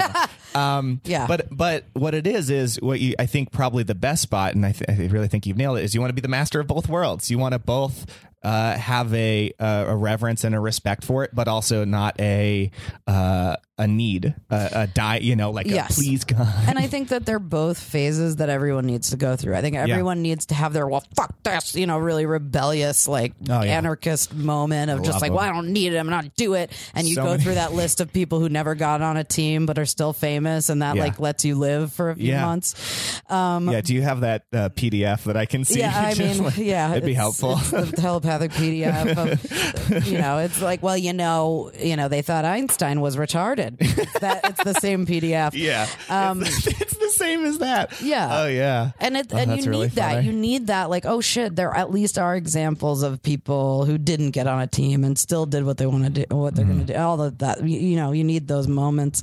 You also need those times of like, this is everything, and I'm going to put it all on the line, and this is what I'm going to do. They're just, you got to go through, I think, all of those phases in different orders, but I've certainly been through all of them. It's just the institution that changes. It's going to be Second City for this decade. It's going to be UCB for this decade. It's going to be IO for this decade. Right. There's always going to be an institution, and there's always going to be the punk rock underground rebellion against it. Amen. So yeah, I don't really have a negative thing to say about either of those phases, except for they're both gonna happen. Yeah. It's all just this long wave. An early teacher, I think it might have been Craig Kukowski, kind of laid that out. He's like, it's up and down and up and down, and it's an upward trend. And I was like, yeah, all right. Yeah. And he's like, you're absolutely fucking right. It's just that. Okay. I feel like. I mean, does it have to be a certain length? No. I don't want to be disrespectful of your time. I don't been care. here. Okay. Well, we might go. I am being disrespectful. No, you're of doing my great. own time by being like, and then it was 1999. Good year. Okay, so yeah, it was a good year. So teaching just a little bit. Then Yes. what do you emphasize? I feel like if I hear from, I never got to take one of your classes. Like there'll always be more time, and there never was. What do you teaching some emphasize? now. Yeah. Yeah. What happened to the list? I promoted terribly, apparently. Yeah, I didn't know. I feel like I never. sweetheart. I feel like there's no way to know. There's like a few There's a things where dog. it's I like- didn't just go crazy. You just didn't Hi, lose honey. your mind. Hey, entirely. honey. So what do you teach? I feel like a lot of the people who come from you say like emotional reactions. That's the stuff. My dog has jumped into your lap. Oh, I love he it. said that you're my new best friend. Yes, I I'll shouldn't have take taught it. him that that's okay. No, it's And fine. feel free to kick him off. Again, if you I have 70-pound pit bull, so this is like a Q-tip jumped on my lap. I'm very happy about it. I focus. I mean, my classes are on scene work because I kind of feel like there's, almost anywhere you go, you take, level 1 and level 2, and then you start learning whatever form that place teaches. And so there's not a lot of time for just like scene work. Yeah. And it's I hear myself saying this, and I can I can hear someone listening to this being like, the hell does Drysdale know about scene work? And listening. I want and to know who this hater is. well, no, it's not that I know I have a hater. It's that I know that I don't like everyone. And Yeah. so I'm very aware and open to the idea that not everyone's going to be my biggest fan. Oh, for and sure. that's fine. Yeah. And very much the all of those same. people who have only seen me improvise terribly. Yeah. Who are like, why do people want to take classes with this person? Like No. there are pods and cells of categories of human beings that have only seen me do just garbage improv. Yeah. So I would imagine if they're hearing this improv, it's like, why are you even talking to this person? But anyway, that's their problem. Yeah, that is. Listening, because I think that I think that I teach the level I teach, which is like you've passed level 4 somewhere, because The level you never passed. yeah, I know you've passed. I didn't have to pass it. You passed it. And you have all this curriculum in your head. You have 4 million notes from class and your 12 indie teams. You have, and so you're in this place where you're improvising kind of through a minefield of either notes you've already gotten or notes you're afraid to get. Mm-hmm. And while you're doing all this improv work on stage, and you're like, have I said who I am and where we are? And I'm not asking questions, and I can't do a transaction, and oh shit, I just said no, and all that stuff. The big thing you're not doing is listening to your scene partner. Yeah. Which is where all the gold and candy and nuts and joy is coming from. Yeah. And so a lot of the stuff that I do in class is just to get you to refocus on the fact that everything you need is already there. Yeah. A lot of it too is sort of like taking some of this passive language out of improv, like finding the game or, finding the unusual thing as opposed to creating the game or Yeah. making the thing unusual. Yeah. The example I always give in every one of my first classes is, the difference between, someone initiating and saying, how was your day at work? And the answer being, it was good. How was yours? Versus, oh my God, you've never asked me that before. And so you're immediately making the initiation unusual as opposed to waiting around for something unusual to happen. You're creating a game rather than waiting for one to be discovered. Yeah. And so, and then a lot of the focus is how to communicate on stage through heightening rather than trying to pass your scene partner secret scripts that they're never going to receive. Mm-hmm. I find a lot in the way that so for me it's this. It's you have spent all this money taking improv classes, getting these sort of training wheels because you got to get up somehow. You have to be able to do a scene somehow. So you have to be able to get up there, do your who, what, when, where, why, all that stuff, and just get up there and do a scene. But at some point those training wheels are going to have to come off for you to get further. Mm-hmm. And I find that a lot of students, advanced students, have not had someone come in and just help them take those training wheels off. Mm-hmm. Because you do get to the point in improv where it's like, it's not that you can't have an argument. Right. It's that you and your scene partner can't have an argument. Right. You can have an argument, Yeah. but you and your scene partner need to agree on what that argument is and how it moves forward. Right. For me, I use this example all the time of you can't tell me that I can't ask questions in a comedy scene when I live in a world where I'm told the best comedy scene of all time is who's on first. Right. So you have to have rules for your improv and rules for your comedy that can apply to all of the scenes you're going to do. Right. And not limit you when you get into a situation where you're like, oh fuck, the game of this scene is asking questions, or the game of this scene is saying no. Yeah. You also can't tell me I can't get into an argument on stage and then tell me to play it real. So it's taking kind of all of these isms and statements and bumper stickers and things you learn to be able to get on stage and just do a damn scene. Right. And then kind of redefining them so that you can do good scene work and do the kinds of scenes that you see that make you want to do improv. Well, it's interesting how you put it, like to kind of taking the training wheels off, and they have to go on. They have to come off. Well, the thing about what's hard about it, and it's just so tough, is because if you think about it, and I'm sure what you're saying by taking these training wheels off is like the rules that apply to everything are super simple and almost not helpful in the beginning. They're just like, you have to basically agree with what they're saying. You have to try to be affected by things, care about stuff. Like the few rules that there are so small, so simple. But if you just tried to do that, you gave like the nobody, brand new improviser those rules, they would fall apart. They would instantly fall apart. So all the other weird rules come on top of it. No transactions, no fighting. Don't do teaching scenes, whatever. And then it's like all this stuff. And then it's like, oh, you've gotten so rigid in your application, all these like side rules that were really just meant to keep you up. You can't like do anything anymore. Yeah, you're just paralyzed. And I think that's the big gap between, hey, what makes me funny as a person at the bar versus what happens to me on stage where I'm just like a paralyzed improv robot. Why didn't I take one of these classes? You're improvising around every note you've ever gotten. Yeah. And the notes you've heard everyone else get. The other thing I try to kind of say in every class too is like, the notes you get on a scene are the notes you got for that scene. Do not, as tempting as it is, don't apply those notes to scenes that don't even exist yet, because they might not be, they might be the exception of the rule or whatever. I also try really hard to like kind of contextualize a little bit and say, the Herald itself is like, I may be wrong about this. I'm sure someone out there will correct me. IO started in 1981. And I think the Herald came a couple of years after that. Right. And so, this thing with all these rules is like 32 years old.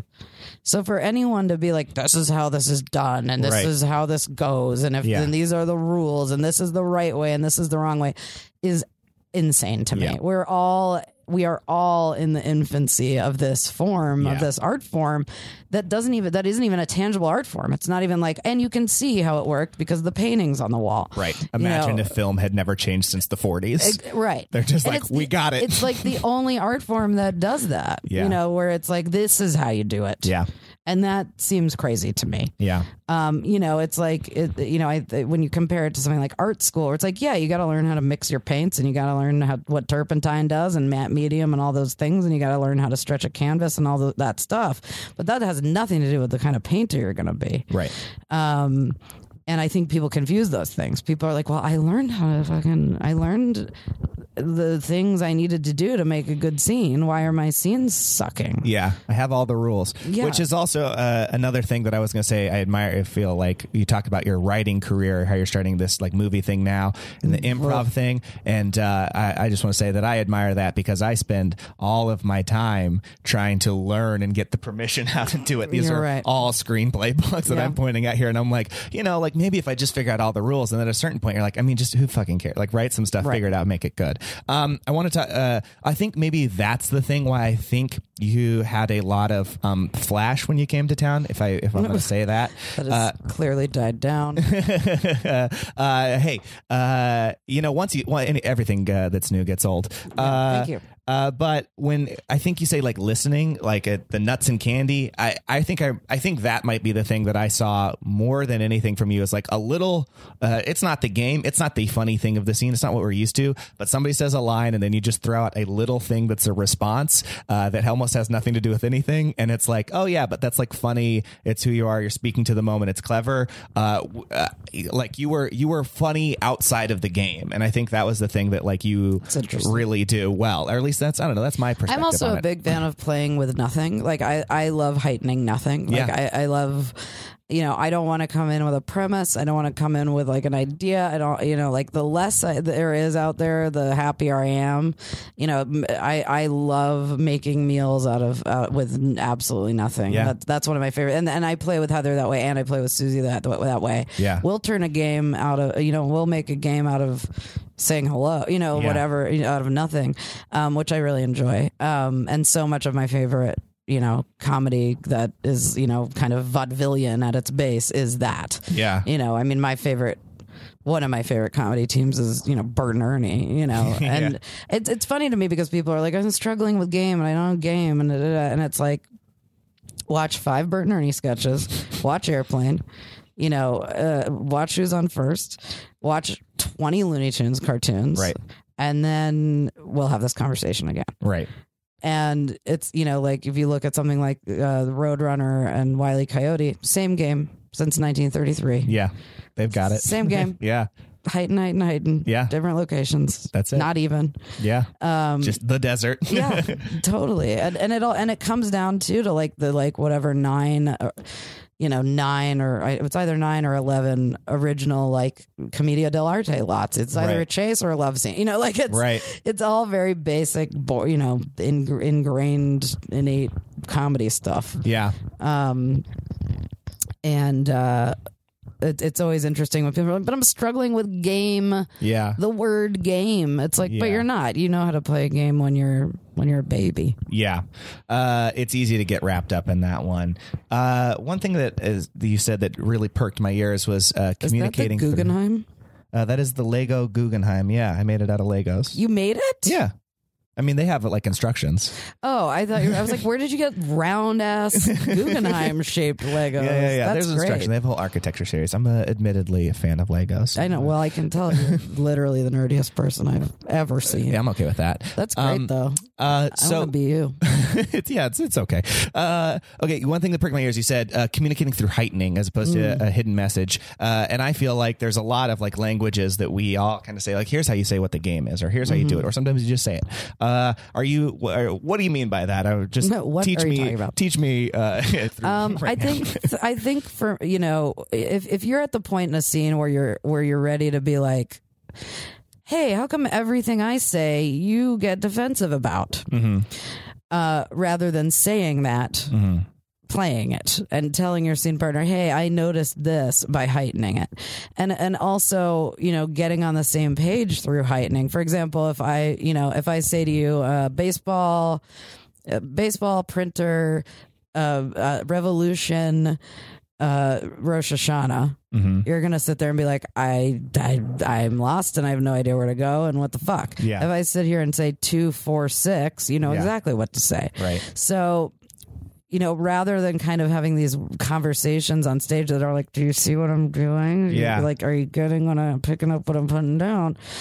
By actually actively heightening in a very clear direction, you're telling your scene partner, this is where I'm going, this is what I'm doing, get on board.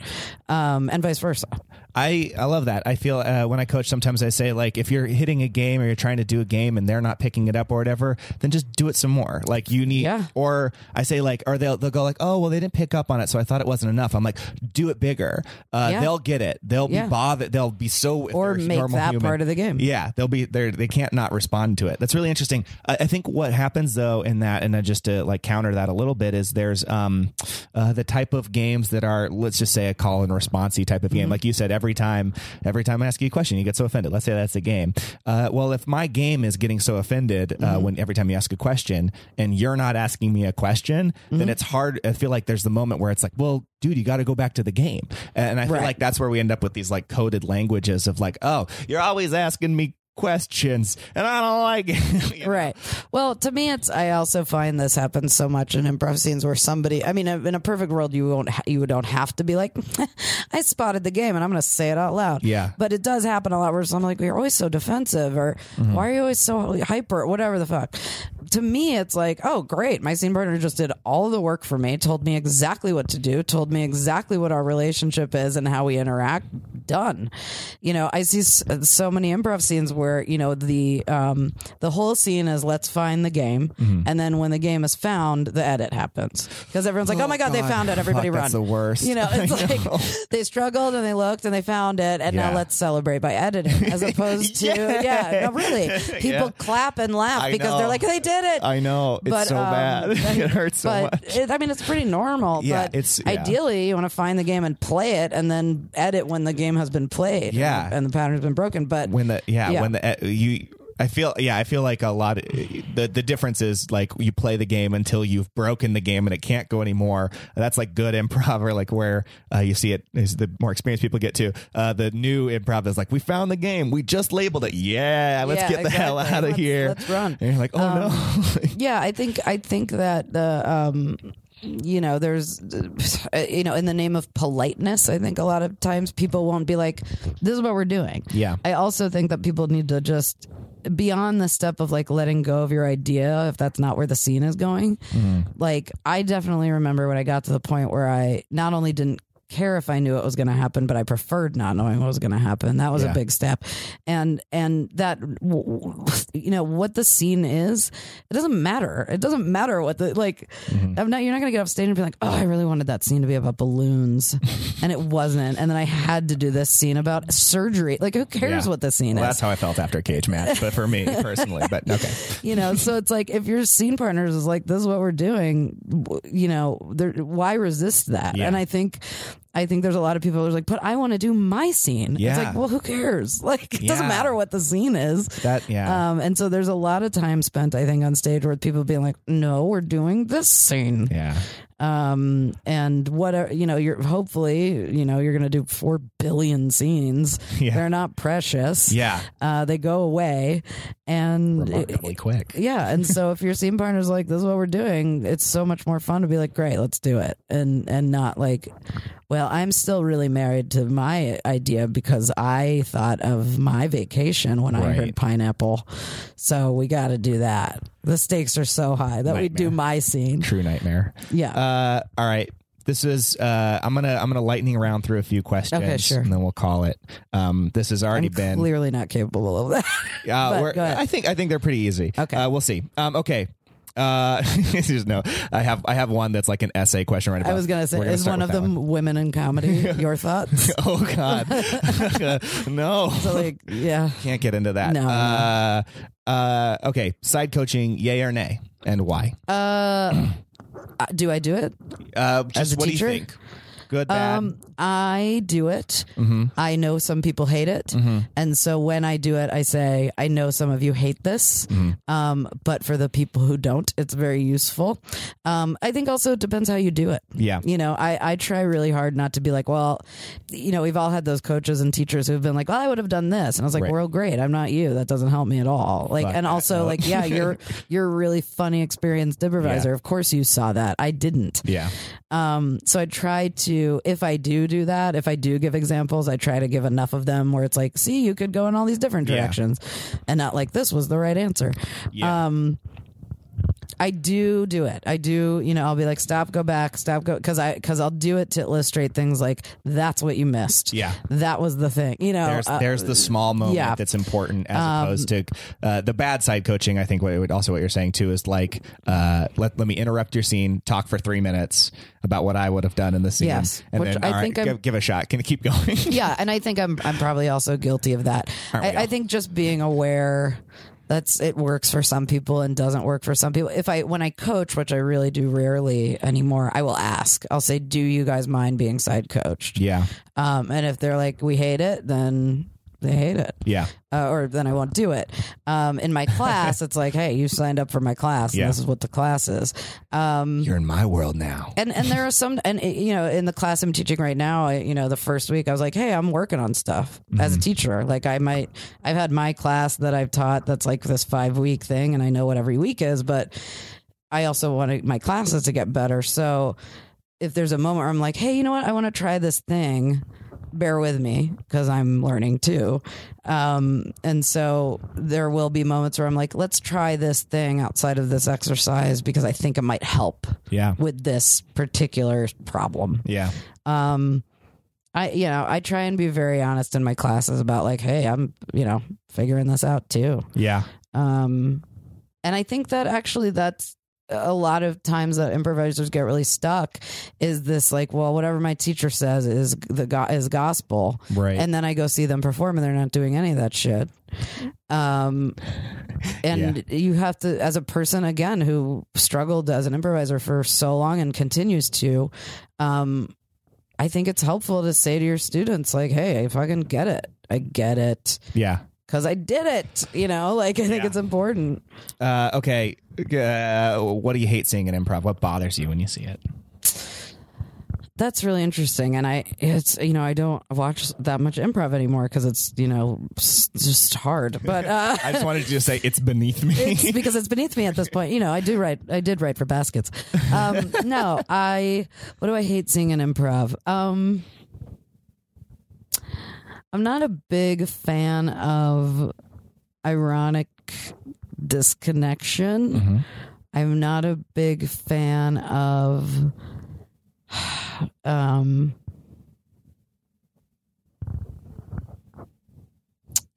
think obviously people easy laughs at the expense of your scene partner or here's a joke instead of what belongs in this scene. Does that mean I don't do it? Absolutely not. I absolutely do it.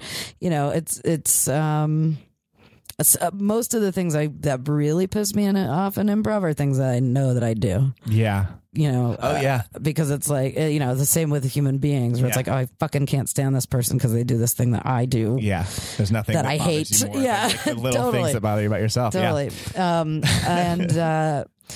I just, it's weird to come from Chicago where everything, Second City is very like you wear show clothes and the guys wear ties and the girls wear dresses and there's a sense of occasion and people are spending $30 on tickets and buying souvenir t-shirts to go to UCB land where it's like people are wearing shorts and shit. And I still can't do that. I still it took me a long time to get to the point where I was like, which is weird because I dress like a toddler, but for me to get to the point where I could wear a shirt that had something on it was like a huge step for me. Yeah. Because now if you see someone in a suit and tie at UCB, it looks weird. It's like, a focal what point. are you fucking doing, you turd? So, but I still can't wear shorts on stage. That's something that I'm just like, I can't do it.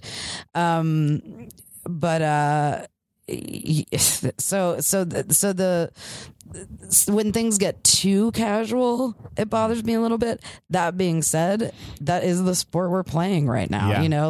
Heather and I break all the time and we call each other out and we step outside of our scenes and that happens all the time. And I have moments where I beat myself up about it. And then I have moments where it's like, oh, it's just like a new thing I'm learning how to do. That's show. I like it.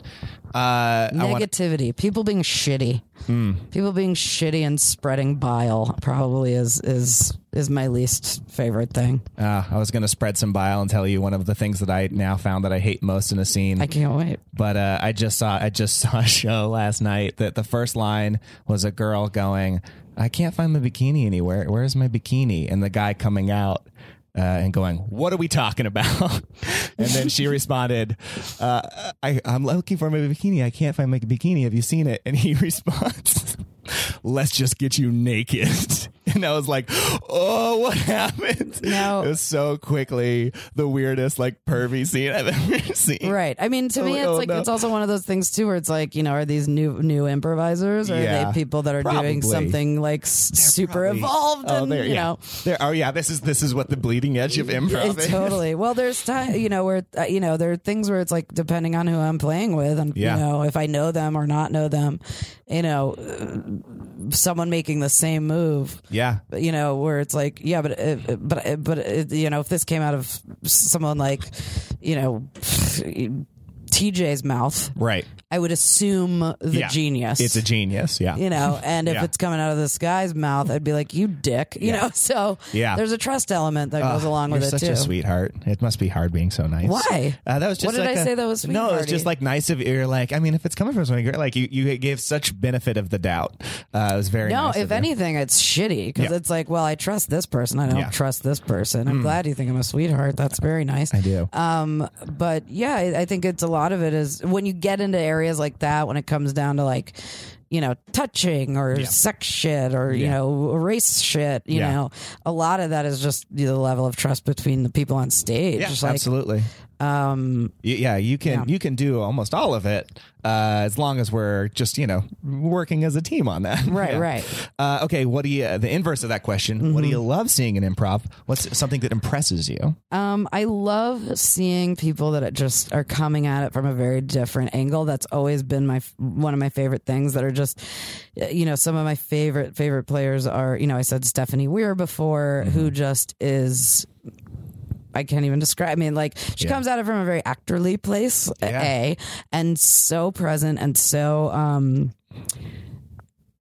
She just does it in a way that I've never seen anyone else do. She's incredible. And then someone like Miriam Tolan, who is just comes at it from just a very different place. Like she's a very unique and singular improviser, and she's someone who I always want my female students to see, because I think that because there are so many more men doing it, there's more variety on that end, whereas because there are so many less women doing it, it's like, oh, this is what it looks like to be a female improviser. And so when you have people like Miriam, you know, who really is very singular in the way that she improvises.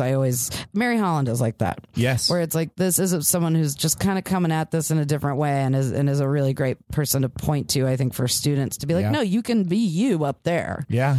You don't have to just be like improv girl character. I like seeing, I would rather see someone obviously take a big swing and fail than play it safe and fail. Yeah. You know, out of two failures. Yeah. See a spectacular I mean, I'd rather see someone take a big swing and succeed.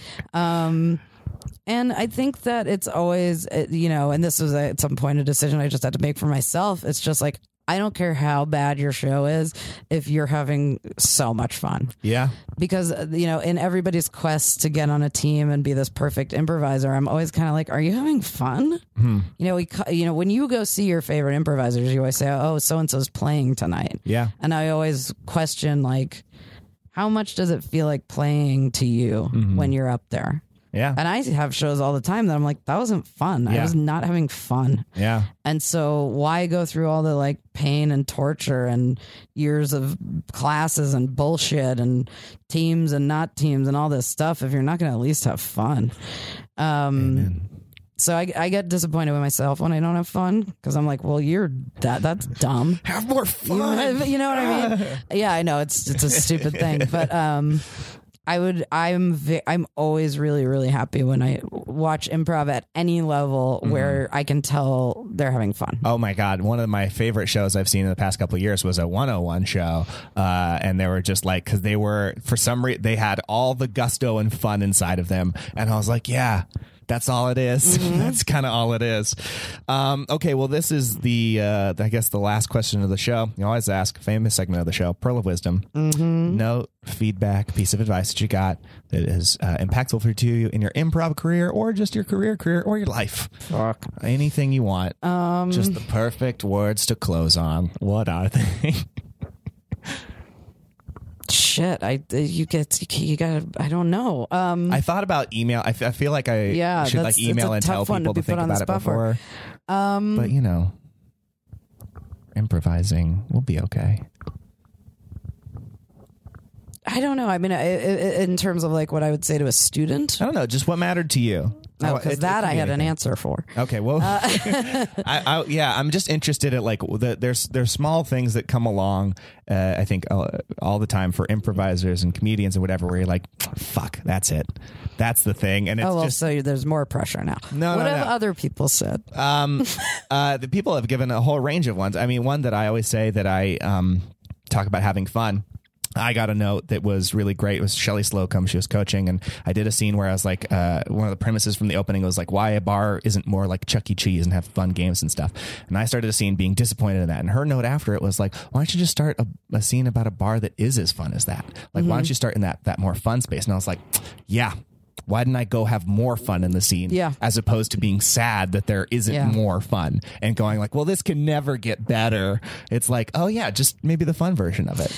I think can I answer with a story? I'd love to. Okay. Yeah, I'd love that. It's a 20-minute story. No, okay. So when I was at Second City, I was obsessed, crazy obsessed with Rachel Dratch. That, you know, in a way that like, you know, I saw her improvise every night, and what the world has sort of seen her do is nowhere near that she's the best. She was one of the people that I instantly was like, who is that? Yeah. What is she doing? How can I do it? That was a really good example of someone who I'm like, she's the best and I will never improvise like that. And that's fine. Like, we just do different things. Fine. Also a person that I have a very weird relationship with, but anyway, I love her. And, I, at some point, remember approaching her in tears and saying and being like, Rachel, and like, is this something that I was like, please tell me this is something you can get better at. I was like in tears, and she put her hand on my shoulder and she was like, oh my God, of course it's something that you get better at. And it was just such a like, this person that I, you know, revere and fear and whatever, just like really having, you know, giving that to me. Many years later, I was on a subway, and, you know, this is like during the Let's Talk About years, and this girl came up to me on the subway and was like, hey, I'm so sorry to bother you. I know you're like on the subway. I'm sorry to bother you. Like I'm Elvis or something. Yeah. And I was like, it's not a bother. I'm on the train. It's fine. And she was like, I want to ask you. And then she got teary. And then she was like, I just want to ask you, like, is this something that you like can get better at? And I like, it was like a time traveling situation. And I sat her down and told her the whole story. And one of the most fulfilling and exciting, probably more fulfilling and exciting than anything professionally that's ever happened to me, has being able to be kind of part of this cycle of like some, you know, like having your heroes and being able to pass that on. And there are people who are like, you know, push forward in improv and in comedy who don't reach back. And that has been the most fulfilling part of all of this for me, is being able to be like, yes, of course it's something you get better at, and being able to be, you know, past that, like literally word for word the same question to someone else asking that to me. It's just, it's an honor, you know, and I guess my recommendation to everyone, I guess, is like, allow that to be a part of your experience as a improviser and as a comedian, is to participate in making someone else want to do it too, and you know, taking a step beyond just being on stage and making them want to do it, but actually being there, being a part of that. That's something that's very important to me, I think. That's a beautiful story. I welled up a little bit when I heard it. I want to tag two things on that. That's why I do coaching too. Like, I like helping. I like being I like trying to be at least the good coach that I have had, and the people that meant things to me and said things are like, I just want to give all that like love I got in coaching back. But your question of like, can you get good at it? I think I had a similar thought for a long time, and I've said this before, is like, I actually just, and mine's a negative version of yours, which I think I'm learning about myself, is I just wanted somebody to come up to me and go like, hey, you're done. Yeah. Or be like, or just the alternative is like, you just hang in. But I love either one. I would just be like, great, perfect. Just give me something. Just give me anything. Yeah. Just give me a prescription, a scene of the future. Tell me what's going to happen here. Someone else external tell me how to go. That'd be great. Well, this has been a remarkably refreshing and lovely conversation. I only wish I had a million more hours to spend talking to you. This is great. I'm very talky, and I apologize. No, this is great. I mean, it was all really great. And like I said, when you came to town, I think you were a breath of fresh air from coaching to performing. And I think even now in this podcast, you've been a breath of fresh air for me. So I highly appreciate it. That being said, do you have anything that you want to plug or share with the improv listening universe? I mean, we got listeners now. We got listeners all over the world. We got listeners. We do? Yeah, we do. Yeah. What's the farthest listener? Probably Australia. They're all over. They're Europe, Australia. There's some Amsterdam people, Brazil. I know. Yeah. Don't spend time being hateful. That's your plug, by the way. Doing the thing you love. I don't have Okay, a plug. I have, fair enough. go when and if I ever make a movie happen, I guess go see it. Okay, I'll make sure we go. Thank see you. that then. Great. So don't spend time. That'll be a hateful. selling point. Is that I already have an audience. Yeah, for my good. unmade movie. No, I don't have a plug. Yeah, tell them you've got a few thousand listeners in the can. Yeah. You told them that they were going to do it. So yeah, my plug would be go see your friends' shows and support them on their journey. It must be hard being so nice. I love it. I'm just trying to make myself look real good. You've nailed it. Great. Becky, thanks so much for being on the show. Thank you for having me. It's been a delight. There it was. It was Becky Drysdale. I hope you enjoyed that episode. Please rate and subscribe to the show in iTunes. Also, you know what? Try this. If you know someone who would like this episode or a previous episode, maybe a classmate, a teammate, your mom, why don't you go ahead and tell them about an episode, or recommend an episode to a friend. And for more information, you can go to boardwalkaudio.com/improv obsession. There you'll have the option to support the show by shopping on Amazon. You can go to boardwalkaudio.com/improv obsession. You click the support our artist button. You shop on Amazon. You buy the stuff you'd normally buy, and a small percentage of that fee goes to us. It's easy. It's free. It costs no more money than it usually would to buy stuff on Amazon, and you get to support the show. Again, don't forget to rate and subscribe. Add a nice little review. Reach out for coaching. I'm always there doing the coaching. And as always, happy improvising. This has been a Boardwalk Audio podcast. For more information and shows, visit boardwalkaudio.com. Don't forget to rate and subscribe now.